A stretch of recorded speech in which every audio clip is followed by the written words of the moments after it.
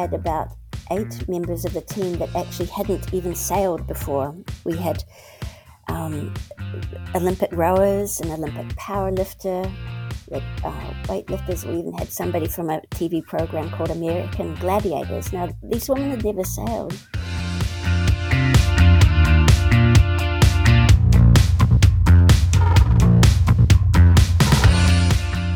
I'll never forget being interviewed on live TV, and she is the one that told me that, no, Dennis Conner isn't knocked out, he's still in. Trying to work that out in my head, what the hell happened here? Felt as if the management didn't have any confidence with us.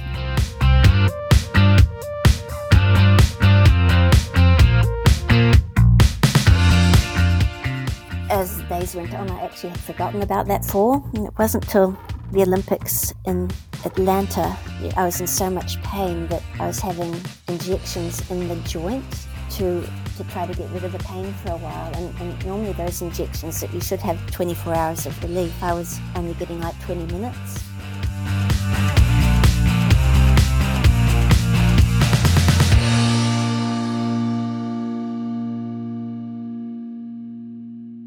Hi everyone, and welcome to episode 7 of Broadreach Radio, the Yachting New Zealand podcast. My name is Michael Brown, and today we're joined on the show by Lesley Ignott. Now, last week marked the 25th anniversary of Team New Zealand's victory at the 1995 America's Cup. But that win, only the second time the Cup was won by a team outside of the United States, was only one of a number of major storylines during the event. Lesley Ignott was skipper and helm of America Cubed, a women's team who came agonisingly close to beating Dennis Conner and Stars and Stripes for the right to defend the Cup against Team New Zealand. In many ways, that team became a symbol for feminism, not only in sailing, and they encountered so many obstacles along the way, whether it was gender stereotypes or some pretty unkind jibes from Dennis Conner himself. And in the middle of all that was Lesley Ignott. She tells her story from the 95 campaign, how she became involved, the challenge of putting a competitive team together, her interactions with Dennis Conner, the controversy of a man being substituted onto the boat from the semi-final series, and the backroom deal that saw Conner's team survive to make it to the final. Lesley also delves into her Olympic sailing and the injury that ended her career. I hope you enjoyed as much as I did putting it together.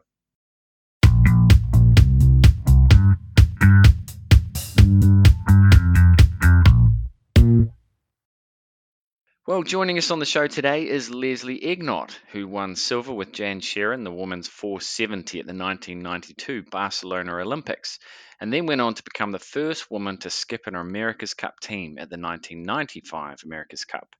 Well, last week marked the 25th anniversary of Team New Zealand's historic win in that Cup, when they defeated Dennis Conner's Stars and Stripes 5-0 in the final. Well, firstly, welcome to the show, Lesley. What sort of memories did last week's anniversary pieces prompt for you? Oh, thank you, Michael. Thanks for inviting me along tonight. So many memories, seeing those images of the 95 Cup and Team New Zealand winning them. But I guess the most vivid memories are the huge party that night when they won. It was a big night. Well, just a shame it wasn't your team, I guess, because you were famously the skipper and helm of an American syndicate, which came agonisingly close, I guess, to winning the Defenders series. Did you feel it should have been America Cubed who were lining up against Team New Zealand in that final series? Before the finals started, yes, really felt that it should have been us and there instead of Dennis Conner's team. But when I saw the thrashing that Dennis Conner's team got, I was quite glad that we weren't there, because we would have been thrashed as well. Team New Zealand was so dominant, they're so strong that they would have beaten us as well, just as easily, I'm sure. Would that have been even harder to take, given that you were a Kiwi? I would have not liked to have been the team that lost the America's Cup to New Zealand, the American team that lost it. So Dennis Conner's team, it was much better that he lost it rather than us, because I think if it was our team a lot of people would have said, "Oh, the women shouldn't have been there. Dennis Conner should have been there instead. He would have won it." So I think it just got rid of those sort of naysayers. Yeah, I guess so. You were happy to see Team New Zealand lift the cup, presumably. I guess especially against Dennis Conner, who didn't always show you the greatest respect. We had lots of issues with him. He liked to use intimidation tactics, I guess, as well as, on the water tactics. He was one of those people, I guess, that liked to win any way he could. So he was quite mean to us and rude to us at times. So our team were actually really thrilled when Team New Zealand won, and we'd actually formed quite close friendships with them throughout the regatta. And I don't know if you can remember seeing images of our team out in our boat sailing around with red socks on in support of Team New Zealand rather than Dennis Conner's team. Oh, brilliant. What a nice touch. Do you remember that first time that you met Dennis? I was reading something that I think it was a television interview, and he didn't acknowledge you when he joined you on the couch. I'm sorry, I don't remember that far back, but I just do remember him being pretty rude. And maybe he was intimidated by us. Maybe he was so scared that we would beat him that he had to employ those sort of tactics. Because he also dubbed America Cube, among other things, as Team Lesbo, and others didn't really take the women's challenge all that seriously. Was it hard not to hit back at times? Yeah, I think anything like that, it seemed to bring us closer together as a team. Whatever name calling there was going on, or the looks like, we'd go to a pre-start, and often they would be shouting out things across the water to us. But it kind of brought us, might have made us a bit stronger and with our bonding as a team, just because he was out to get us. Yeah, it wasn't the most pleasant. I'd like to explore that 95 America's Cup campaign in more detail later, but I think it's probably just worthwhile to delve a little into your background to get a sense, I guess, of how you became the first women's helm of an America's Cup team in history. So you were born in the United States, but moved to New Zealand when you were 10 and grew up in Christchurch. So how did you get into sailing? Well, I was really lucky how I got into sailing, because neither of my parents were sailors. But I had a friend at the time, his name was Alistair Hines, and he had a P class.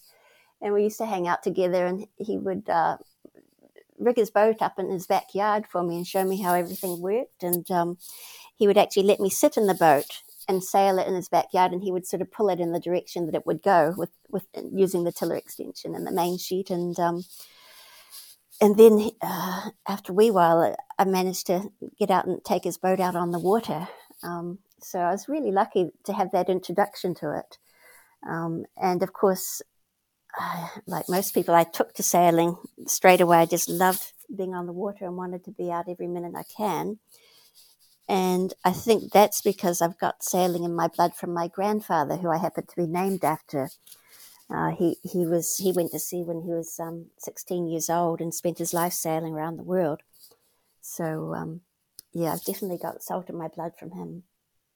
Well, you definitely had some success as a youngster, becoming the first female to win the Tauranga Cup for P-class sailing in 1979, and then winning a national 470 title in 1988 with your sister Jenny. So why then did you team up with Jan Shearer in 1989? Um, I think that at the time Jenny was still living in Christchurch, so she would have to come up to sail with me in Auckland, which was quite hard. She had her life down there. And what happened, we had the Olympics in 88 in Korea, and Jenny and I sailing together just missed out on the trials, and Jan Shearer and Fiona Galloway won them, so they got to represent New Zealand in Busan. And in those days, they took travelling reserves to the Olympics, so I was lucky enough to be able to go and watch the racing. And part of that role as well was that I got to sail with both Jan and Fiona in case I got thrown in if either of them got sick or injured.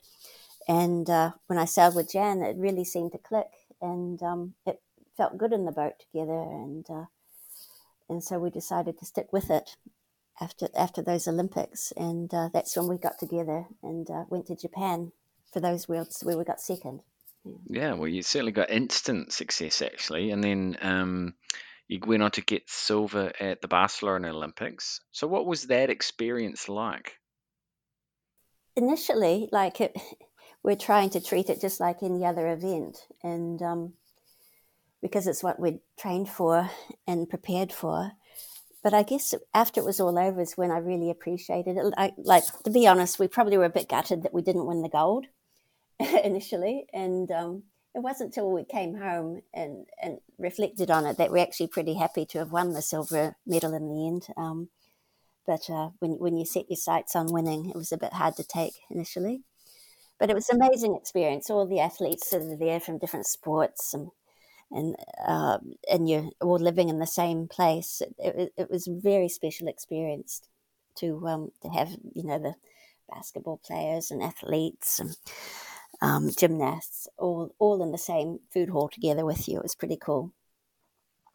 Of course, it didn't start all that well because you were disqualified from that first race. So, Mm. what effect did that have on you? Talk about putting the pressure on ourselves right from the get-go.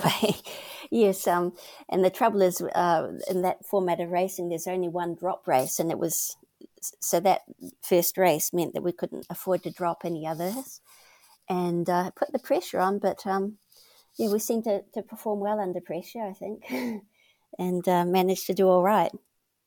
Because you went into that final race, I think the seventh race in the series, in fourth, and a win in that race sort of bumped you up to second. I guess what worked well for you in that final?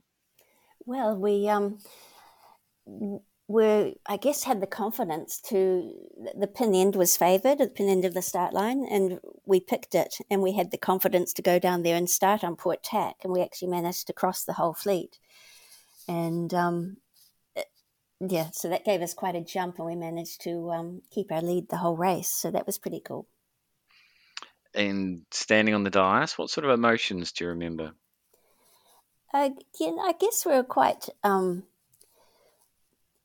what's the word, daunted with it all, but again, we wanted that gold medal. So it was it's still we were pretty happy to be there, but also a little bit of if only in our heads as well, I think.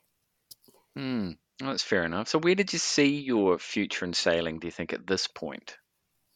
I guess continuing with Olympic sailing for a bit longer in the 470 and maybe getting into some keelboat racing as well, just for a bit of variety, because we'd done so much time in the 470. We needed to do something different, so we didn't go stale. So we thought we might do some more keelboat sailing to mix it up a bit. Because in less than 3 years later, you were at an America's Cup. So how did that opportunity with sort of America Cubed come up? Oh, it's quite a long story. I'll try to keep it brief, but Dawn Riley, she actually sailed on the winning team in the 92 America's Cup with Bill Koch. She was working in the pit area, and she happened to come to New Zealand to visit a friend here and ended up sailing with me in a women's keelboat nationals. And she happened to mention the project that she was working on back in the States was putting together this all-women's team. And I mentioned that I still had a American passport, and that I was actually born in America, and she encouraged me to try out for the team. I had to send an application form in first, and I think there's over 600 people applied for the team initially, and they cut the number back to about 120 who we all went and had tryouts that lasted a week long, where we actually went and sailed America's Cup boat, and they really put us through our limits, physically, mentally, and sailing-wise, because they wanted to see how you coped, being exhausted. And they're looking for team players. They didn't want people that, they really pushed the team attitude, really.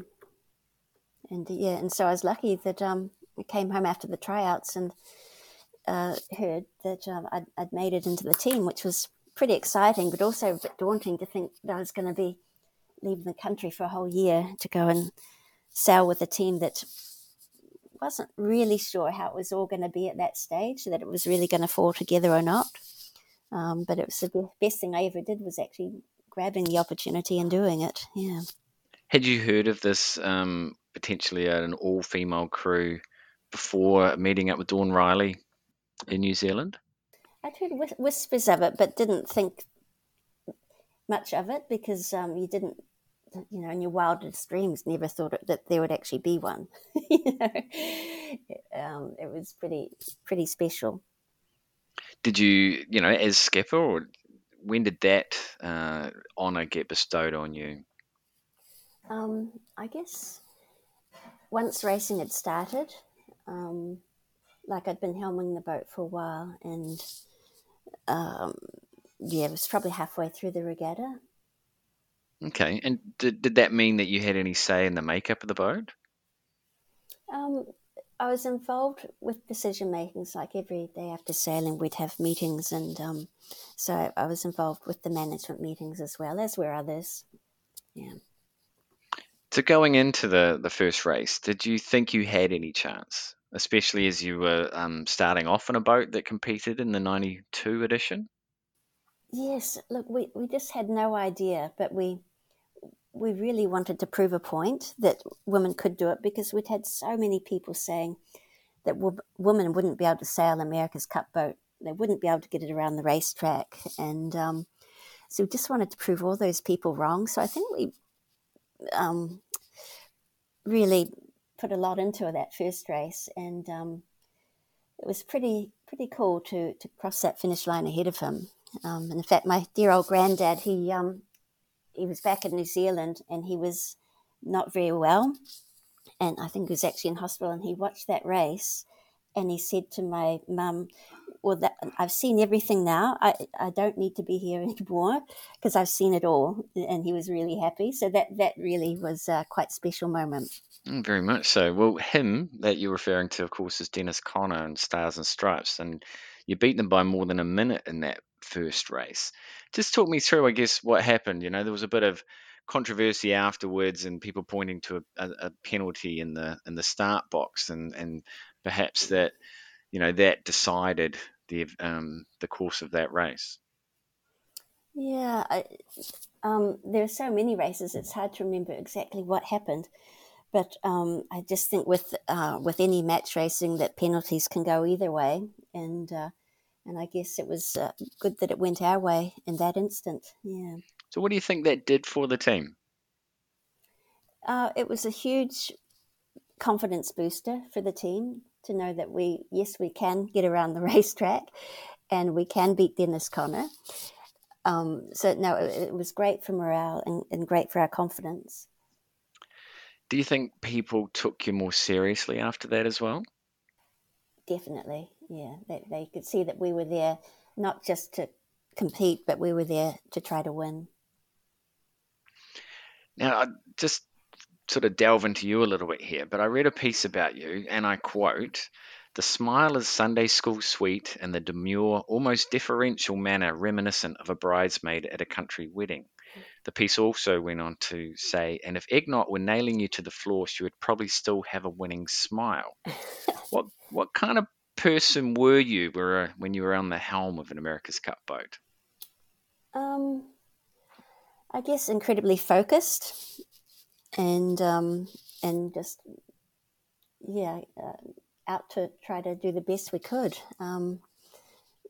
Try to keep positive and calm through racing, and just incredibly determined, I guess. So was the bridesmaid at a country wedding an apt description, or was it a little bit of a harder side to Leslie Ignot? I think when I'm in competition, there's a much more gritty side to me than when I'm on land. The two sides of the Ignot, I see. Yeah. I think you find that with a lot of sailors, though, Michael, that you're different when you're racing on the water to the person you are on the beach. Because, of course, that's only one piece that was written about you. So how did you cope with that level of attention? I found it pretty hard, to be honest, Michael. I'm quite a shy person. Don't like talking in front of groups, and that. So I found being thrown into that position pretty tough initially. I don't know if I ever.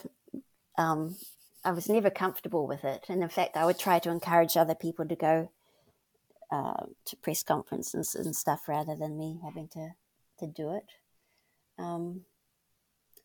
Yeah, so no, I did find that very hard. And people also talked about it being a feminist milestone. So did it feel like you were sort of representing women everywhere? Um, to me, I was doing my passion, doing what I love, and I think that the feminist side of it was a sideline, I guess, to it all, but it wasn't my thing was to be there doing it, and I was just so happy to be involved, and because sailing is my passion, and I guess any statements it made for women, that was an addition to that, but it wasn't my reason for doing it. Do you think then it had both positive and negative spin-off for the team? Um, we had a lot of support. I think it was mainly positive. Once we showed that we could sail around the racetrack and be competitive, we had support from all over the world. Hundreds of letters and messages would arrive each day from countries all over the world. It was amazing, and messages and support, and that meant a lot. Actually, that was really cool. So yeah, it was mainly positives. And what sort of interaction did you have with Team New Zealand at this stage? Very friendly relationship with them, actually. Yeah, in fact, I think a couple of girls started dating a couple of the sailors at that time and stuff. So we would hang out a little bit with them. Yeah. And did you ever sort of, I guess, seek some counsel from anyone in their team? Not during the racing, but I have to say that um, Russell Coutts was amazing. Before I went to the tryouts in America, Team New Zealand were in Auckland training, and I phoned up Russell and asked him if I could. I told him what I was doing and asked him if I could have a sail with them before I left, so that I could get a feel of what an America's Cup boat was like to sail, because I'd never been on one before. And he kindly let me come out one day when they were training, and let me have a steer, and chatted to me about it all. So that actually, I'm sure, gave me quite a jump when I went to the tryouts in the States, was having that opportunity. So I was really grateful for that. And what is the feeling of having an America's Cup sort of race car in your hands? It's quite different, but mind you, compared to what they have now, they're totally different beasts. But it was a huge jump up to go from sailing a double-handed boat to suddenly having 16 sailors on the team, and a team of 32 women. I think our team would have had over 100 people all up. But no, it's really quite different sailing, and everything. The loads on it were huge, and trying to carry, just to carry the mainsail, it would take about 10 people just to lug the mainsail down to the boat each day. It was everything was big. Surely, as skipper, you'd sort of assign roles to everybody else to do all of that heavy lifting, wouldn't you? No, that was part of the team thing, is that everybody had their jobs and bits and pieces. You couldn't skive off. You had to do your role, whether it's washing the boat down at the end of the day or helping to sand it or clean it. Yeah. Now, you went into the semi-finals of the Defender Series, the Citizen Cup, with a 5-win, 16-loss record. How would you sort of, I guess, describe how things have been going through that first sector of the regatta? Um, I think that, yeah, we were just probably, to have so many losses, I think our experience was letting us down a bit. We had 16 sailors on the race boat, and probably none of those sailors, apart from Dawn, had ever sailed an America's Cup boat before. And we had about 8 members of the team that actually hadn't even sailed before. We had Olympic rowers, an Olympic powerlifter, We had weightlifters. We even had somebody from a TV program called American Gladiators. Now, these women had never sailed. We had 11 months together to train to try to get ready for the America's Cup. In fact, it might have been less preparation time than that. And that was the one thing we didn't have enough of, was time. And I think that's reflected in why we had so many losses, was just not having the experience in the boat. Compared to the other teams that, most of them had been involved for a while with America's Cup sailing. How then did you approach the semis? Oh, we just tried to stay positive and keep trying to learn and improve each day. So we just kept working. We never gave up. We just kept trying to figure things out and get better. So David Dallenbaugh, Dellenbaugh. forgive me if Dallenbaugh, replaced JJ Isler as tactician and starting helmsman, because JJ would typically steer the boat during the start and then hand over to you after the start, after you cross the line. But David came in even though Bill Koch had always said that he'd never put a man on board. One team member even said she felt like it was a bit of a kick in the guts, and others outside the team felt a bit let down because you weren't a full women's team anymore. It was a very controversial decision, and I know that Bill Koch, I saw in a documentary about our team after the Cup, that he did regret that decision. But oh no, sorry, it wasn't that decision that he regretted. Sorry, it was something else that we'll talk about later that he regretted. But no, this one, I guess our backs were against the wall, and we were, we'd lost a few races in a row, and we really had to make a change.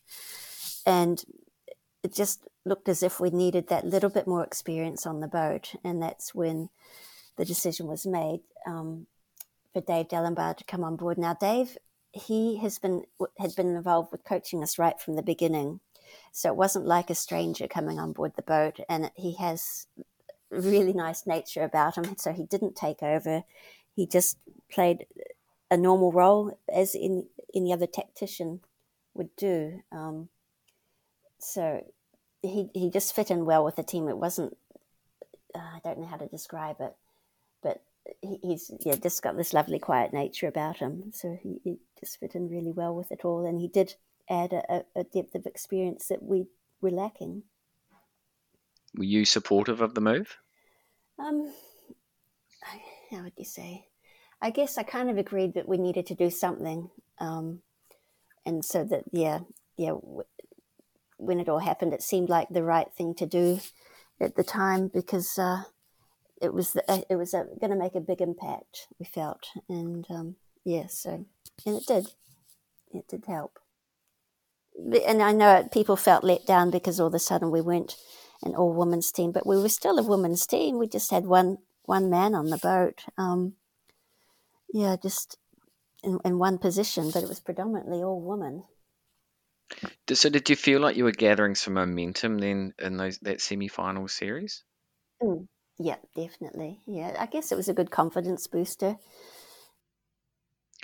And when did you get your hands on the new boat? Because you'd been sailing the 92 version through that qualifying series. Yes, I think might have been, I'm trying to remember now, just before the semi-finals, I think. It may have been the quarterfinals that we got the new boat, and unfortunately it was very science-based, and not sailors didn't have too much input into the design. Not that we would really know much at that stage anyway, because we were still learning about the America's Cup boats. But it was an incredibly difficult boat to steer. It had a really long rudder on it, and the load would load up really heavy, and then as you went through a wave, and then it would unload. So it's weight on and weight off the whole time trying to steer it. It wasn't good.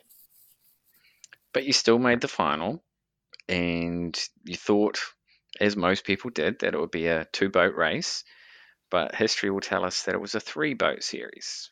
What happened there? What happened? It was actually in the semi-finals, and it was a do-or-die race with us and Dennis Connor's team. And unbeknown to us sailors, the night before, our team management had been chatting with Dennis Connor's team management, and neither of them wanted to lose because it's 50-50 call who's going to win the race. And so I guess that our management didn't trust that we would go out and win the race the next day. So the morning of that race, apparently they made a final agreement and a decision that it didn't matter who won that race. It would be a 3-way final instead. But we went into that race thinking that if we won, we made it through to the finals. And if we lost, we were knocked out of the America's Cup. Do or die race. And we won the race, and you can imagine how happy we were and so excited. And I'll never forget being interviewed on live TV New Zealand with Jane Dent. And she was the one that told me that, no, Dennis Connor isn't knocked out, he's still in. And I'll never forget trying to work that out in my head. What the hell happened here? You know, so I have to say, for the team, it actually it felt as if the management didn't have any confidence with us, that they did that. It was sort of quite a knock to us for our morale to have that happen. Do you remember how you answered that question Jane Dent put to you? Something like, that's very interesting. And like, the cogs in my brain is spinning around thinking, what the hell is going on? You know, but I think that's pretty much all I could say. Yeah. And what did you do straight after that interview? Oh, I just heard from the coaches what had happened and tried to digest it all, really, and what it meant. Yeah. And is that the thing that Bill Koch regrets that you were referring to earlier? Yes, he does in a documentary say that he regrets having made that decision. But anyway, it was done, and it's in the books now. Yeah, and then you had another big race, I guess that final one in the final against Dennis Connor and Stars and Stripes. And I think you had quite a handy lead. It might even have been around about 4 minutes. I guess maybe just before we get into what happened in that final stages, talk me through the early stages of that race. How did you get out to such a big lead? Well, I guess the wind was really shifty and fickle, and we managed to get a good start and just get into the pressure and managed to keep extending our lead. You know how it can be sometimes, and they sort of, I guess, wallowed in the odd hole, and so it was one of those sort of really tricky days, the conditions, and that's how, what happened to us in the end. We got stuck in no wind and couldn't move, and they were so far behind, got pressure behind us and managed to just carry that pressure down and overtake us. So it was just really an act of nature, one of those freak things about sailing that we've all been through, I think. What was that experience like, though, to see him and Stars and Stripes overtake you in such a high stakes race? It was gut wrenching because whoever won that race went through to sail against Team New Zealand, and absolutely gut wrenching. Everybody was devastated on the boat and the team. All of the hard work and effort we'd put in to preparing, and to have lost it in that sort of fashion was really hard to take. Do you still think about that race often? I do, actually, and I stay in touch with some of the girls, and we all still talk about it. Yeah, it's hard to forget, that's for sure. Is there anything that you would do differently if you had your time again? Probably not get such a big lead, because when you have such a big lead, it's hard to cover, because it's easy for the boat behind to get, when they have wind and you don't, to get on the other side of the course, and you're stuck in no wind, not moving. I don't know, just maybe try to to stay a bit closer to him. But just never would have thought that would happen. But in a way, it was the best thing that happened, because I do think it was good that Dennis Connors and his team went up against Team New Zealand and lost the cup rather than us. I guess you probably didn't think about that at the time. So what was it like on board afterwards as you were making your way back to dock? She's pretty quiet. There was a lot of tears, a lot of hugs. And when we got back to the dock, it was really nice. The Team New Zealand boys sent across some cold beer to us to try to cheer us up, and their best wishes. So it was nice to have their support there. So it was pretty tough. It wouldn't be the America's Cup, though, without a few conspiracy theories. And you may have heard of some of those, like you were paid off to lose. How did you react to some of those suggestions? I just laughed those off because it's totally so untrue. Yeah, it's very, very untrue things. Yeah. Unfortunately, it's a bit of the America's Cup, isn't it? There's lots of rumours and innuendos that get thrown around, and especially when you've got a Dennis Conner involved. And of course, he approached your team asking if he could use your boat in the final against Team New Zealand. How did you react when you heard that? Well, my reaction and the rest of the sailors was when we heard that he'd asked, we were horrified and thought there's no way in hell we would like him to use our boat. But it turned out the management felt the same way and they wouldn't let him use it. And he used Young America's boat instead, that had the lovely mermaid painted down the side. Don't know if you remember that one. It was beautiful. Do you think he might have had or did you think he would have a chance against Team New Zealand if he'd taken your boat? No, it was too hard to sail. It needed some big modifications to it. He wouldn't have had time to do that. He pretty much had to jump straight in with minimal training and try to come to grips with a different boat, different beast. Unfortunately, one of the offshoots of that America's Cup campaign was a chronic injury for you. Shoulder, neck injury. What happened? And what impact did that have on you in that 95 campaign? Yeah, in one of the pre-starts, I fell over with my arm locked straight, and I shattered the tip of my collarbone and the joint that it sits in. And I didn't do anything about it because I just wanted to keep on racing. And so the trouble was it created a lot more pain, not just in that area, but through my neck and through my arm, because I didn't rest it, I guess, and didn't get it tended to.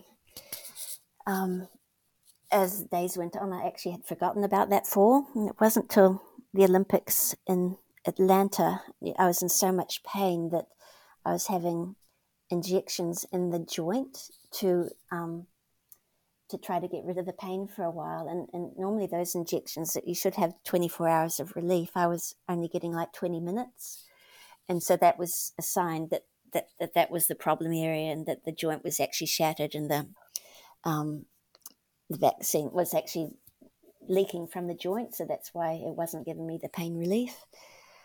So that actually pretty much ended my sailing career, that injury, because it took years and years and years to get rid of the pain, because I'd had such a pain syndrome from it and been putting up with it for too long.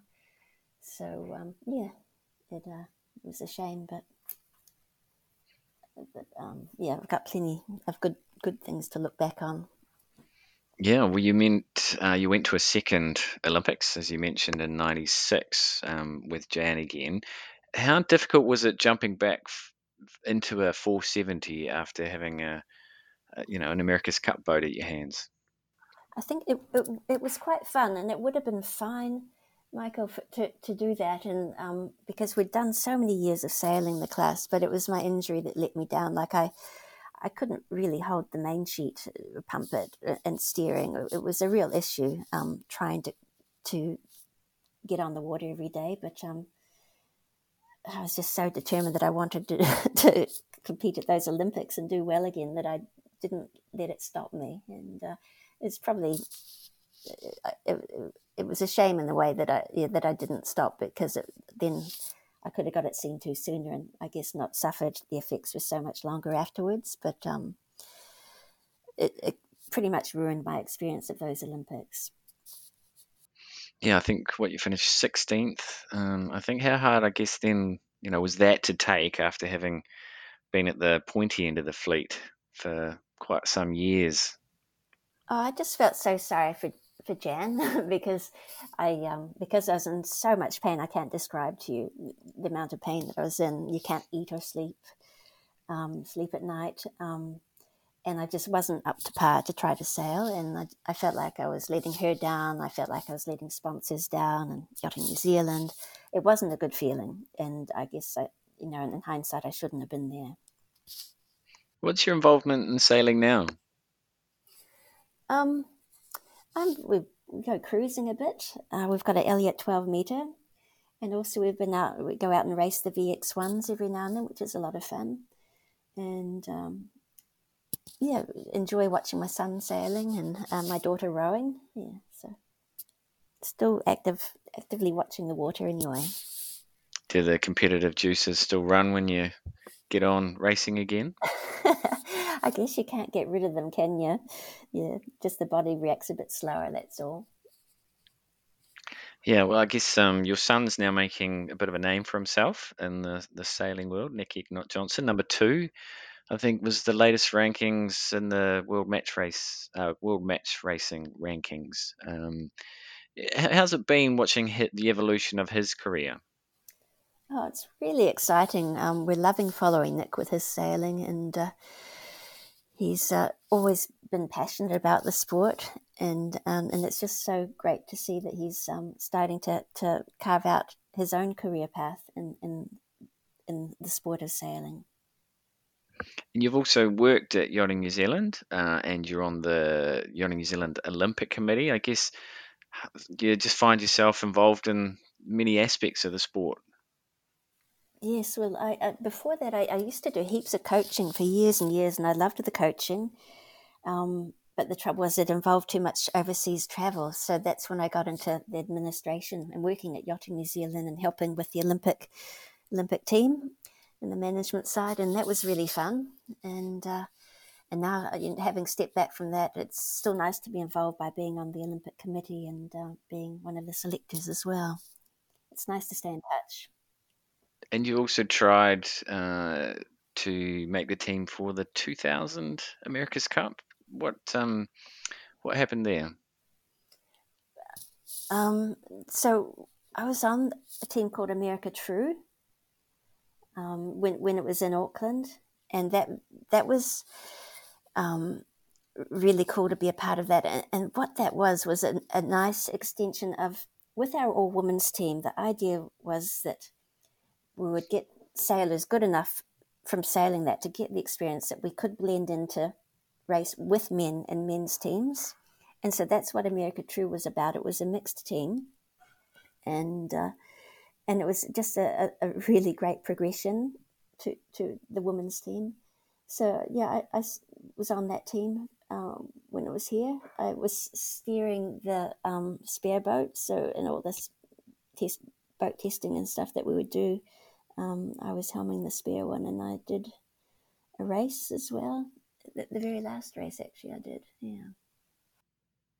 Was it quite a different experience though from the 95?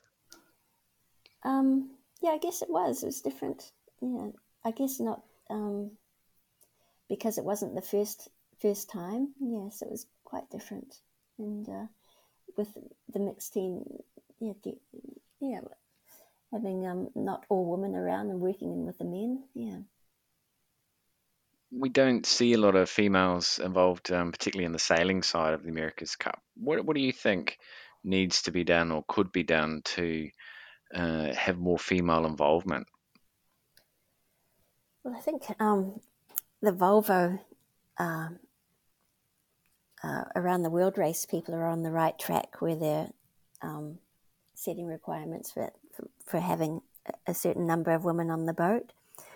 And I think with the America's Cup, that might be the way to go as well, because the trouble is it's very difficult for women to get the experience outright to get good enough to compete with the guy in that same position.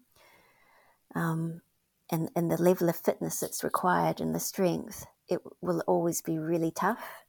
Unless you're the skipper or the helmsman, I don't think there's quite as much fitness required there compared to the other roles. So I think that might have to be the way to go if we want to see more women in the current way the America's Cup has sailed.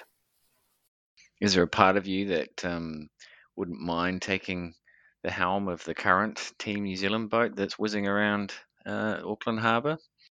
Oh, Leah, I'd love just to have a little experience in it, but boy, I think it would be quite a frightening boat to sail initially. It'd be pretty scary.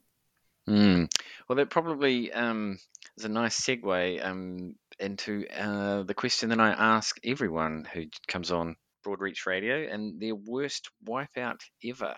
So, Leslie Ignott, what is your worst wipeout ever? That's a good question. I've probably got, instead of one worst wipeout, I've probably just got, it feels like hundreds in the P class on one particular day when I was learning to sail the P on the estuary, and it was really windy and I had no idea. And I don't know how many times I cartwheeled over and over and over again. Yeah. And that I have that's most vivid in my memory for capsizes is just doing hundreds in one day. But you still kept coming back for more, huh? Didn't put you off? No, not at all. It was a great challenge. Try to figure out how to sail it downwind. Well, and it led you on to a fairly illustrious sailing career, of course. So, look, thank you very much, Leslie. It's been fascinating to dive back into the 95 campaign and other aspects of your career. So thank you so much for joining us. Thanks, And we Michael. appreciate your time. Yep, thank you very much. Well, that's it for another episode of Broadreach Radio. Thanks for tuning in. Remember, if you'd like to share the story of your worst wipeout ever, then email michaelb@yachtingnz.org.nz. In the meantime, have a good week, and we'll be back with another show next Friday. Take care.